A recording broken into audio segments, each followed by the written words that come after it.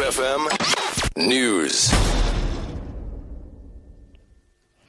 Good morning. Oscar Pistorius' application to contest the state's appeal of his culpable homicide conviction has been struck off the court roll.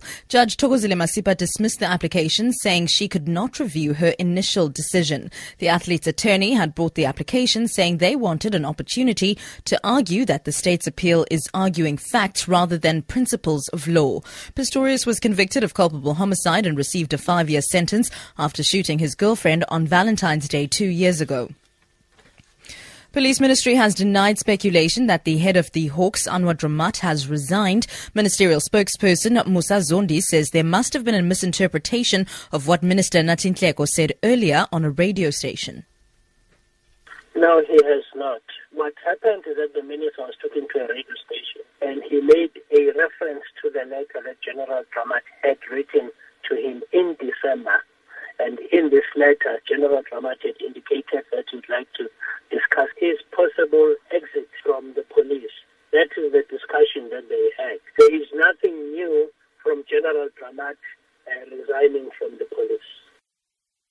40 children have sustained minor injuries when the bus they were travelling in overturned on the Robertsons Pass between Mossel Bay and Oudtshoorn in the Southern Cape.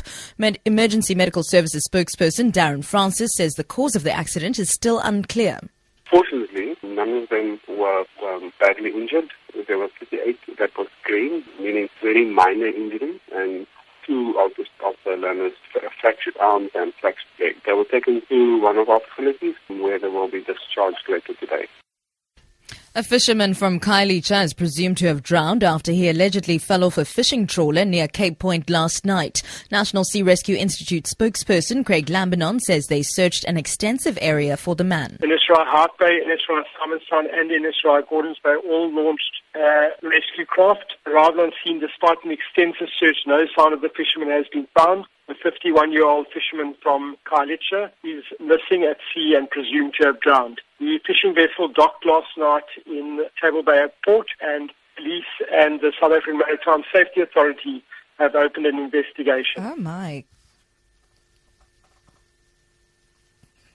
Miss the news? Don't miss out. Get it on the go. You can listen to all Good Hope FM news bulletins on any online device whenever it suits you.